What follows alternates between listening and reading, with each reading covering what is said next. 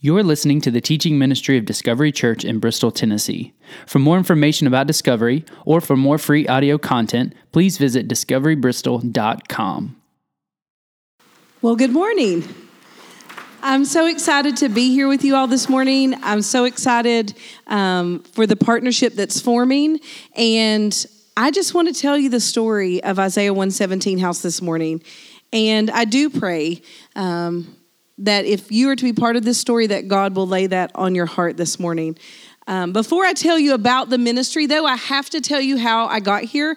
In 2014, I was the cheer and dance coach and an anatomy professor at Milligan College. I'd been doing that for about 13 years. It's kind of random. I worked in the cadaver lab, and then I picked up pom-poms. Kind of strange. But that's what I did. That was my life.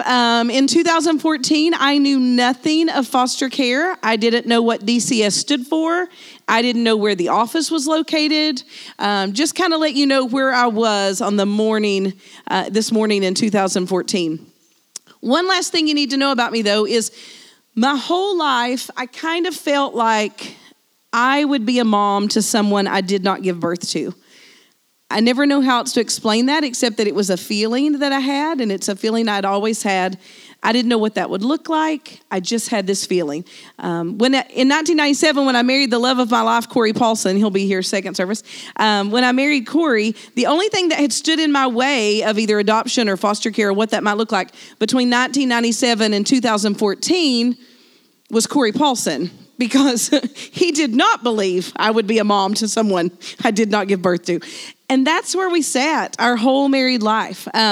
We would be at church, and it would be Orphan Sunday, and they would show a horrible video of a child not being chosen, and I would be under the pew doing the ugly cry, and he'd be like, "You need to get up. People are looking. Get up." I mean, like, he just did not have a heart for that.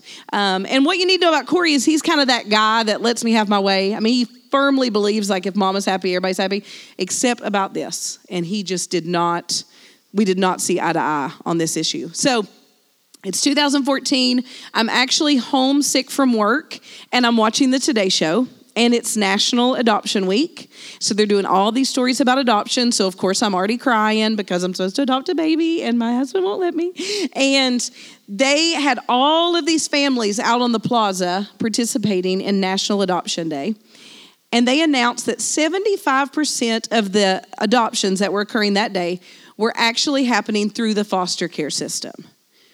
I knew nothing about foster care, but you can Google anything. So I grabbed my laptop and I Googled foster care Northeast Tennessee. And when I did that, this was a Monday, and I found out that there were classes that you had to take to become a foster parent. And those classes were starting that very Thursday at Crossroads Christian Church in Gray. And so at this point in the story, I did the only thing a really patient, God-loving woman could do. I mean, 1997 to 2014, we call that patience, right? I called Corey at work and I said, "Want to go on a date Thursday night?" And he said, "I'd love to. I'll get mom to watch the kids." I was like, "Good, okay." And I remember we went to Bonefish and we ate dinner. And when we left, I said, "Want to drive out to Crossroads Christian Church?" He was like, "On our date?" I was like, "Yeah, Rhonda." But he started driving that way. He didn't ask any more questions. We pull in, the parking lot's full. He's like, "Lots of people dating at the Crossroads Christian Church." There are. We go in, we run into Jamie and Julie Dixon. Jamie and I were biology majors together at Milligan. I was meeting Julie for the first time. I don't know what Corey was thinking. Like, he was like ambush marital counseling, and apparently Jamie needed it too. Like, I don't know what he thought was happening in that room. But we sit down, and the lady stands up and says, "Welcome to your 8-week study of foster care." 8-week study of foster care? You said we're going on. I was like, hey. We're on a date for the next 8 Thursdays in a row. They had left out like little notepads and pens to take notes, and I kept getting little hateful notes sent to me through the meeting. And I don't know what it says about our marriage, but we got in the car and we did not speak a word of what had just happened. And we drove home, and then we lived life as normal. And then the next Thursday we met in the driveway, and we drove out to Crossroads Christian Church, not speaking a word. We sat through class, drove home, nothing. Week 3, drove out. We were coming home week 3, and Corey finally broke the silence, and he said, I don't want to do this. And I said, fair enough. You've been a great sport. We made it 3 weeks. Fair enough. And he said, oh, don't fair enough me, Rhonda. And I was like, what? He was like, you and God have wrecked me. I am a wrecked man. He's like, I don't want to do this. We have an 8-year-old, an 11-year-old. They're beautiful. They're healthy. They sleep through the night. We say, go get in the shower. They get in the shower. Like we say, get in the van. Like our life is easy and simple and predictable. And I like our life, Rhonda. But now that I know the numbers and now that I've heard the statistics of how many children need a safe home, I can't not do this. And so that changed things. And so we went back week 4, week 5, week 6. Week 7, they had us meet in the Department of Children's Services in Washington County. This was my first ever visit to a DCS office. Since that day, I've been in several across the state. They all look freakishly the same. Apparently there is a mold called the DCS office. And there's a lobby, and you get buzzed back, and there's a sea of cubicles, and there's some outdated conference rooms. We were in one of those conference rooms, and it was quite dingy. It was dark. There were no windows. Tables, chairs, some old phones that plugged into the wall. And the gentleman leading the class said, when a child is removed from their home, they come here. And I looked around this very uninviting, very cold room, and I raised my hand and I said, I'm sorry, sir, but when you say a child comes here, what do you mean? And he said, a little girl slept in this room last night. And in that moment, my heart physically hurt. My shoulders got real heavy and went toward the table. And I just started crying, and I couldn't stop crying. And I don't know what else was said the rest of the night because I just kept seeing her. I would even shake my head like, I don't want to see this. Like I didn't want to see it, but I just kept seeing her. This 6, 7, 8-year-old little girl who'd left the only mama she'd ever known. And although we might not approve, she did. And if she was allowed to bring anything, it was in a black trash bag at her feet. And now she's sleeping in a cold conference room, awaiting her fate. And I just almost was like feeling it, how confused and scared, how tired, how dirty she might be. And I heard God say, these are my children. What are you going to do? And I had no idea what I was going to do. Fast forward to November 5th, 2015. It was 3:30 in the afternoon, and I got a call from the Carter County Department of Children's Services, and the lady on the other end of the line informed me there was a 9-month-old little boy who needed a home. And I said, ma'am, I'm going to do something very uncharacteristic. And she said, what's that? I said, I'm going to ask my husband if this is okay. She's like, that's a good idea. So I called Corey at work, and I said, tell me you'll love me no matter what. And he said, you wrecked the car again? I was like, no. Tell me you'll love me no matter what. And he said, what's going on? And I said, we're about to get in the hottest mess we've ever been in. And he said, there's a baby. I said, there's a baby. He said, I'm on my way. He came home from work, and we loaded up Sophie and our son Mac, and we drove around to the back door of the Carter County Department of Children's Services. And when they opened the door, there was this fair-skinned, fiery redhead, chubbiest 9-month-old I'd ever seen in my life. And his outfit was way too small, and they explained that the outfit he had on was just so filthy, they just had to get it off of him. And so they just found something in the office for him. And they handed me his one possession. It was a diaper bag. And I was instructed not to bring that bag into my home for the next 12 to 24 hours so that the roaches could crawl out. But he smiled, and he reached for me, and his name is Isaiah. And so we took Isaiah home. And I tell people, if you haven't had a baby in the house in 8 years, you better pray to Jesus because it's an adjustment. And we started reading through the book of Isaiah, and we landed on Isaiah 1:17. And part of that verse says, defend the cause of the fatherless. And anytime that I'm speaking or anytime I'm, talking about, sometimes I speak to women's groups and women's retreats, I always say, you can't just grab a verse because it's cute hashtag or looks good on a coffee mug. Like, you got to know what's the context, what came before the verse, what came after the verse. And so if you look at Isaiah 1:17, God is speaking to his people. That's the context. And if you look before the verse, God's actually quite frustrated. He says, you think I want your sacrifices and your festivals? No. They are making me sick to my stomach. What I want from my people is for you to do good and seek justice and take care of the widow and defend the cause of the fatherless. And so we grabbed a hold of that verse, and we would walk this foster care journey with Isaiah for 1,107 days. There's a 117 in there. Ooh. For 1,107 days. We learned a lot through that process. Everything that you've heard when you hear, DCS, it's a flawed system, it's a broken system. Yeah, it's all true. We learned that when a child is going through the most traumatic day of their life, and see, people don't stop and think about removal day, because for most of us, it's not a reality. It's not been part of our story. It's not been part of our family history. And so when we hear about a child being removed, we think things like, good, now they'll be safe. Now they'll get a good meal. Now they'll get to take a bath. All of that's true. But to that child, on that day, their world just fell apart. Because it doesn't matter what home is like, that's home. And it doesn't matter how bad mom or dad are, that's mom and that's dad. And so for that child, they just left their family, they just left their home, they just left their possessions. They may have just been separated from a sibling. They have no promise of going back and seeing that teacher they love so dearly the next day or their friends. And they find themselves sitting in a DCS office. And sometimes this wait is an hour. Sometimes this wait is 3 hours. Sometimes this wait is 8 hours. Sometimes this wait is 2 days. They sit and they await their fate. And what was revealed to us is that everything about this current system, and it's inadvertent, it's not intended, but everything about this current system sends a message to that child that they have done something wrong. Leave your home, leave your stuff, and sit here till we figure out what we're going to do with you.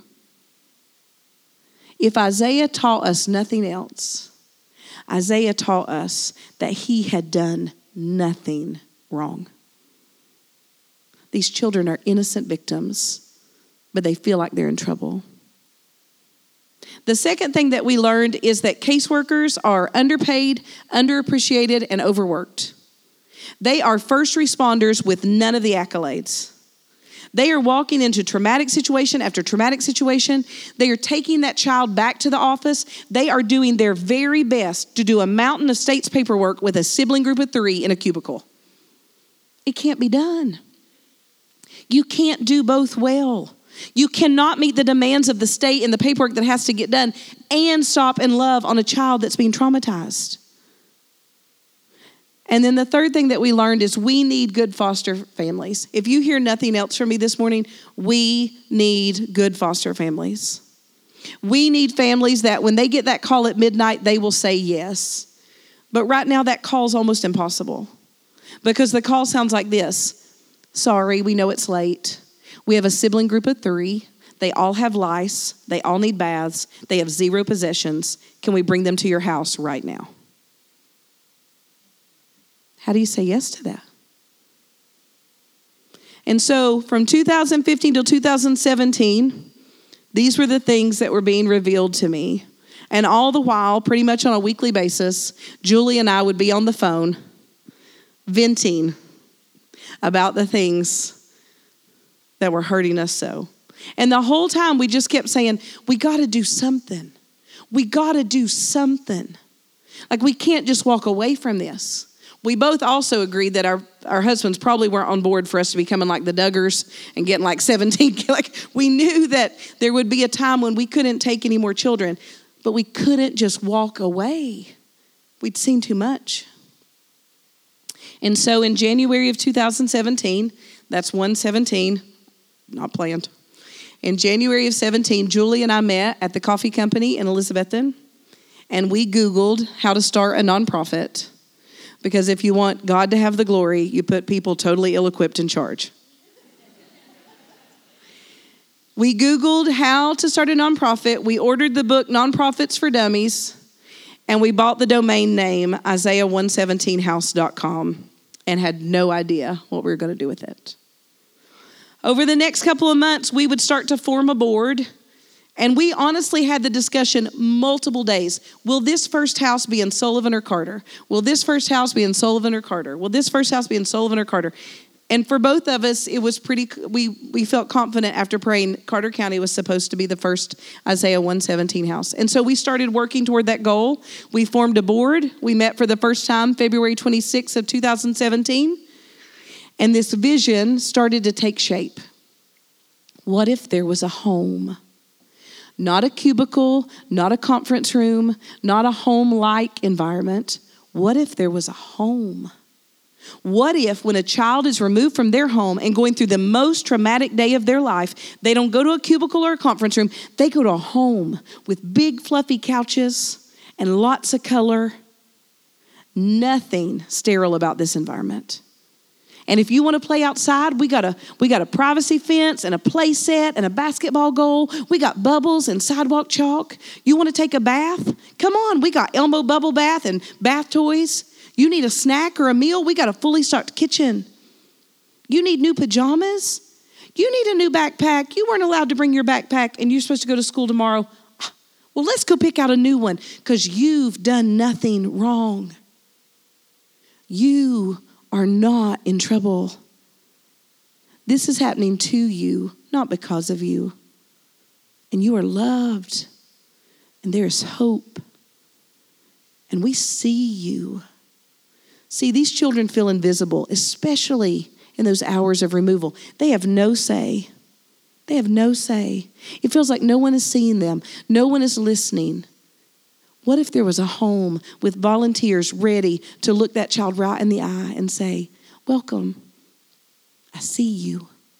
What do you need today? What if there was a home?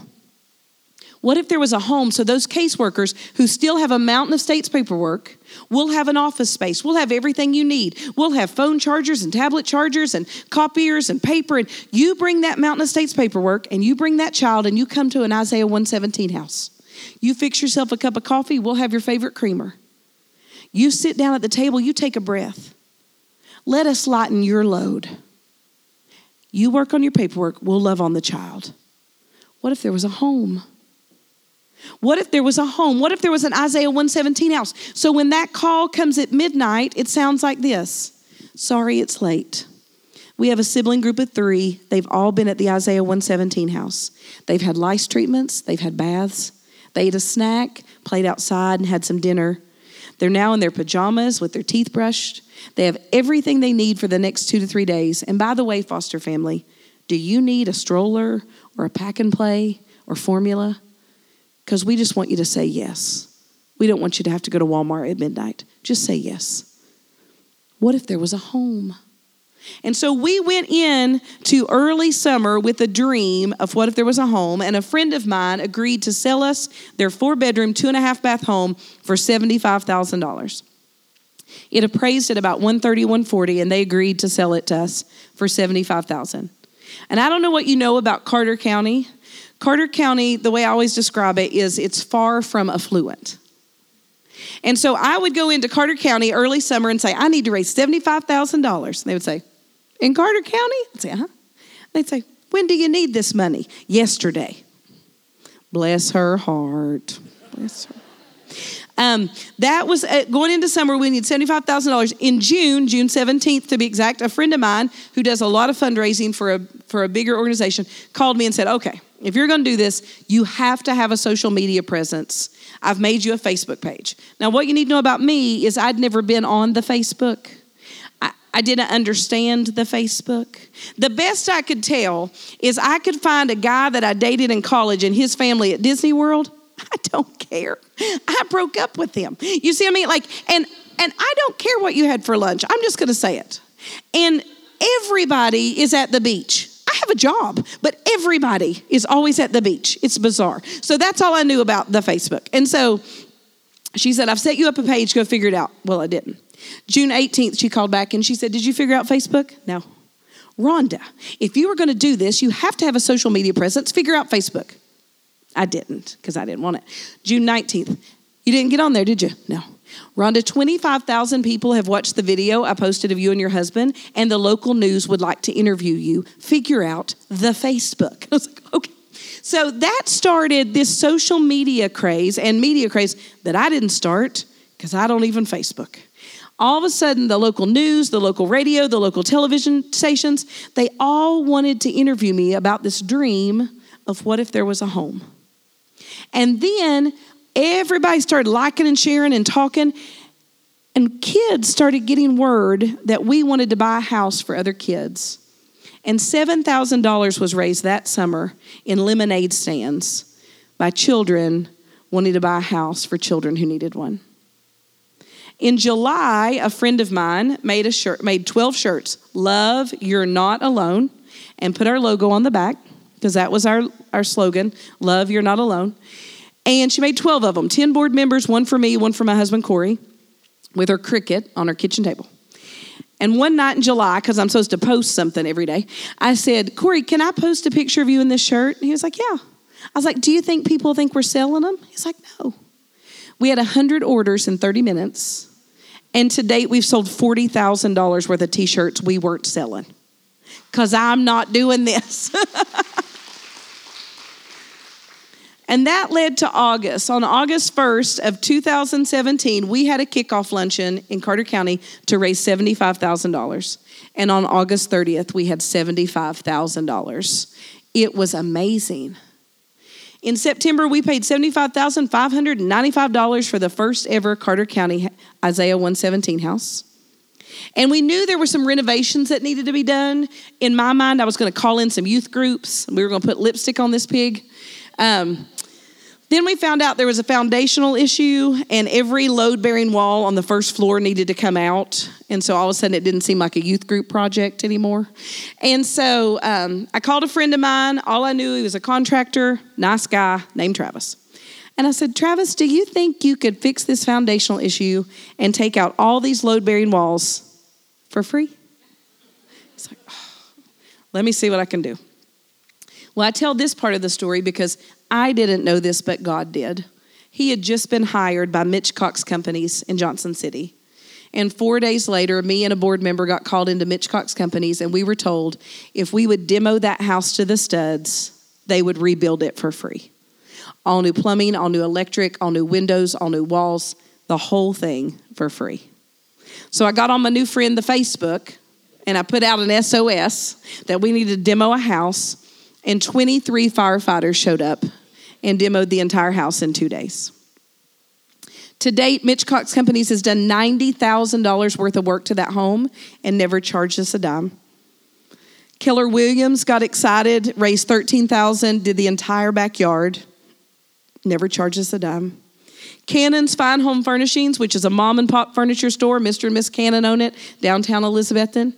They gave us $16,000 worth of furniture, never charged us a dime. It was unbelievable to watch God build this home for children he had never forgotten. In less than 1 year from our kickoff, we had a completely remodeled, debt-free home with a fully funded first year's budget, with every closet full, every cabinet full, and we were ready to serve the children of Carter, Johnson, and Unicoi. I honestly thought I understood the need, but now 130 children have walked through the red door of the Carter County house, and I really had no idea. But now I've met them, and I know their names, and I know how dirty and how confused and how tired they walk through that door. I know that they literally have nothing to their name except for a stuffed animal that we dropped on the floor and a bug crawled out. And I have seen what true love and kindness can do for a child on their absolute worst day. I have seen how God can come in and use people to love on these children. I have seen them physically start to look different after 30 minutes. I have seen them start to make conversation after 45. I have seen them say, I don't want to leave after an hour. The power of someone just saying, I see you. And on this day, when you have no say in anything, you have the say here. You want to order a pizza? Let's order a pizza. You want to make glitter slime? Let's make glitter slime. You want your fingernails painted? You want to sit and read a book? You want to be a kid on the most adult day you've ever had? You come to an Isaiah 117 house.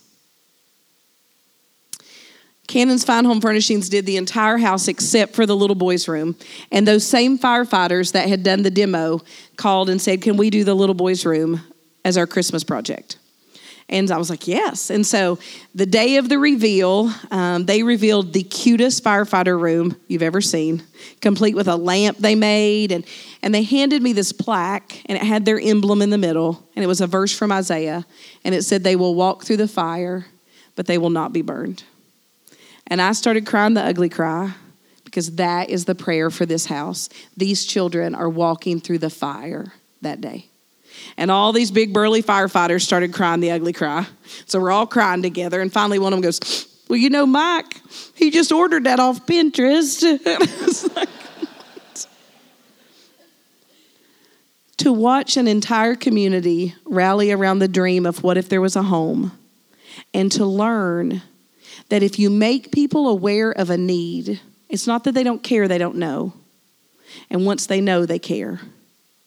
And so to watch this community rally around this dream and to see the difference that it's making in those children's lives on that day, we knew we couldn't stop.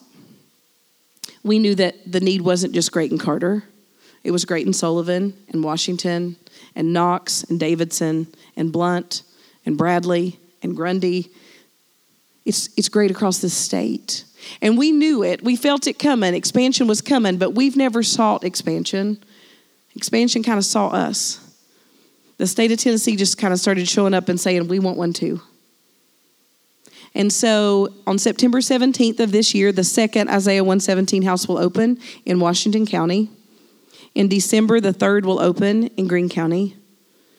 And in spring of 2020, the fourth will open right here in Sullivan County, right next door to you.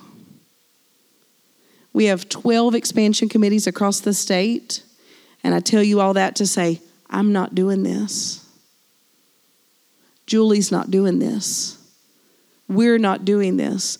God is building these houses. And all he needs from his people, and I have seen it firsthand, all he needs from us is for us to say yes. That's all he needs. In January of 2017, I said yes to God. I said yes. I had no idea what he wanted. I just said yes to that question. These are my children. What are you going to do? And he has done all of this. And he continues to move because these are children that he loves. And this is what's crazy about God. This is what the mind-boggling. Well, there's so many things. This is one of the things that is so mind-boggling about the God that we serve. First and foremost, that he would want to use us, flawed, imperfect people. He actually wants to use us to further his kingdom. He actually wants us, as vile as we can be, to be his hands and feet, to love on others in his name. And then he doesn't just stop there. He doesn't just want us. Then when we say yes, he equips us with everything we need to go out and love on people in his name. He gives us all the joy, all the energy, all the wisdom. He gives it all to us. And then he's not done. This is what's crazy. And then he actually blesses us for it. You see, in March of 2017, on March 30th, we got a call that Isaiah had a full sibling brother that had been born and had come into custody at 3 weeks old. And so I got off the phone and I was crying, and Corey was like, why are you crying? And I was like, well, I begged for Sophie. and I begged for Mac, and I tricked you into Isaiah. Like, you don't want any more kids. I get that. And he said, oh, we're taking that baby. And he called the caseworker. And so Eli joined our family in March of 2017. And then, in one of the most full circle moments I'll ever experience, from watching about National Adoption Day in 2014 to participating in National Adoption Day on November 17th of 2018, when they became Isaiah and Eli Paulson, and we became Paulson Party of Six. Because this is what's so cool.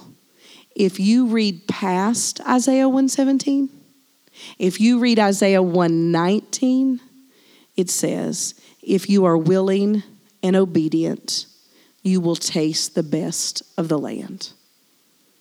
God, in his infinite grace and love, is allowing us to taste the best of the land. And so we're here this morning to say thank you. We're here this morning to ask you to come alongside us. And we're here this morning to ask you to walk this whole journey with us. And I can tell you that walking this journey, you will taste the best of the land. Let's pray. God, you are so good. God, you've never forgotten one of us. God, there's not a person in this room that there isn't a time in our lives that we haven't felt forgotten. There isn't a person in this room, there isn't a time in our lives that we haven't felt unlovable. God, you have always loved. You have never forgotten. And that is true not only for us, but that is true for every child. Every child that is scared this morning, that is hungry, that needs a family. God, you are there. God, we want to be part of that. We want to live out the life you've called us to live. We want to be true followers of you. And so we ask, God, for the strength to move forward and to do what you've called us to do, to seek justice and to do good and to take care of the widow and to defend the cause of the fatherless. God, give us the strength. Give us the love. Grant us wisdom as we move forward. God, let this always be your ministry. Let this always be your church. Let us never forget that you provided this land and that you will build this house. And may you always get all of the glory. It's in Jesus' name I pray. Amen.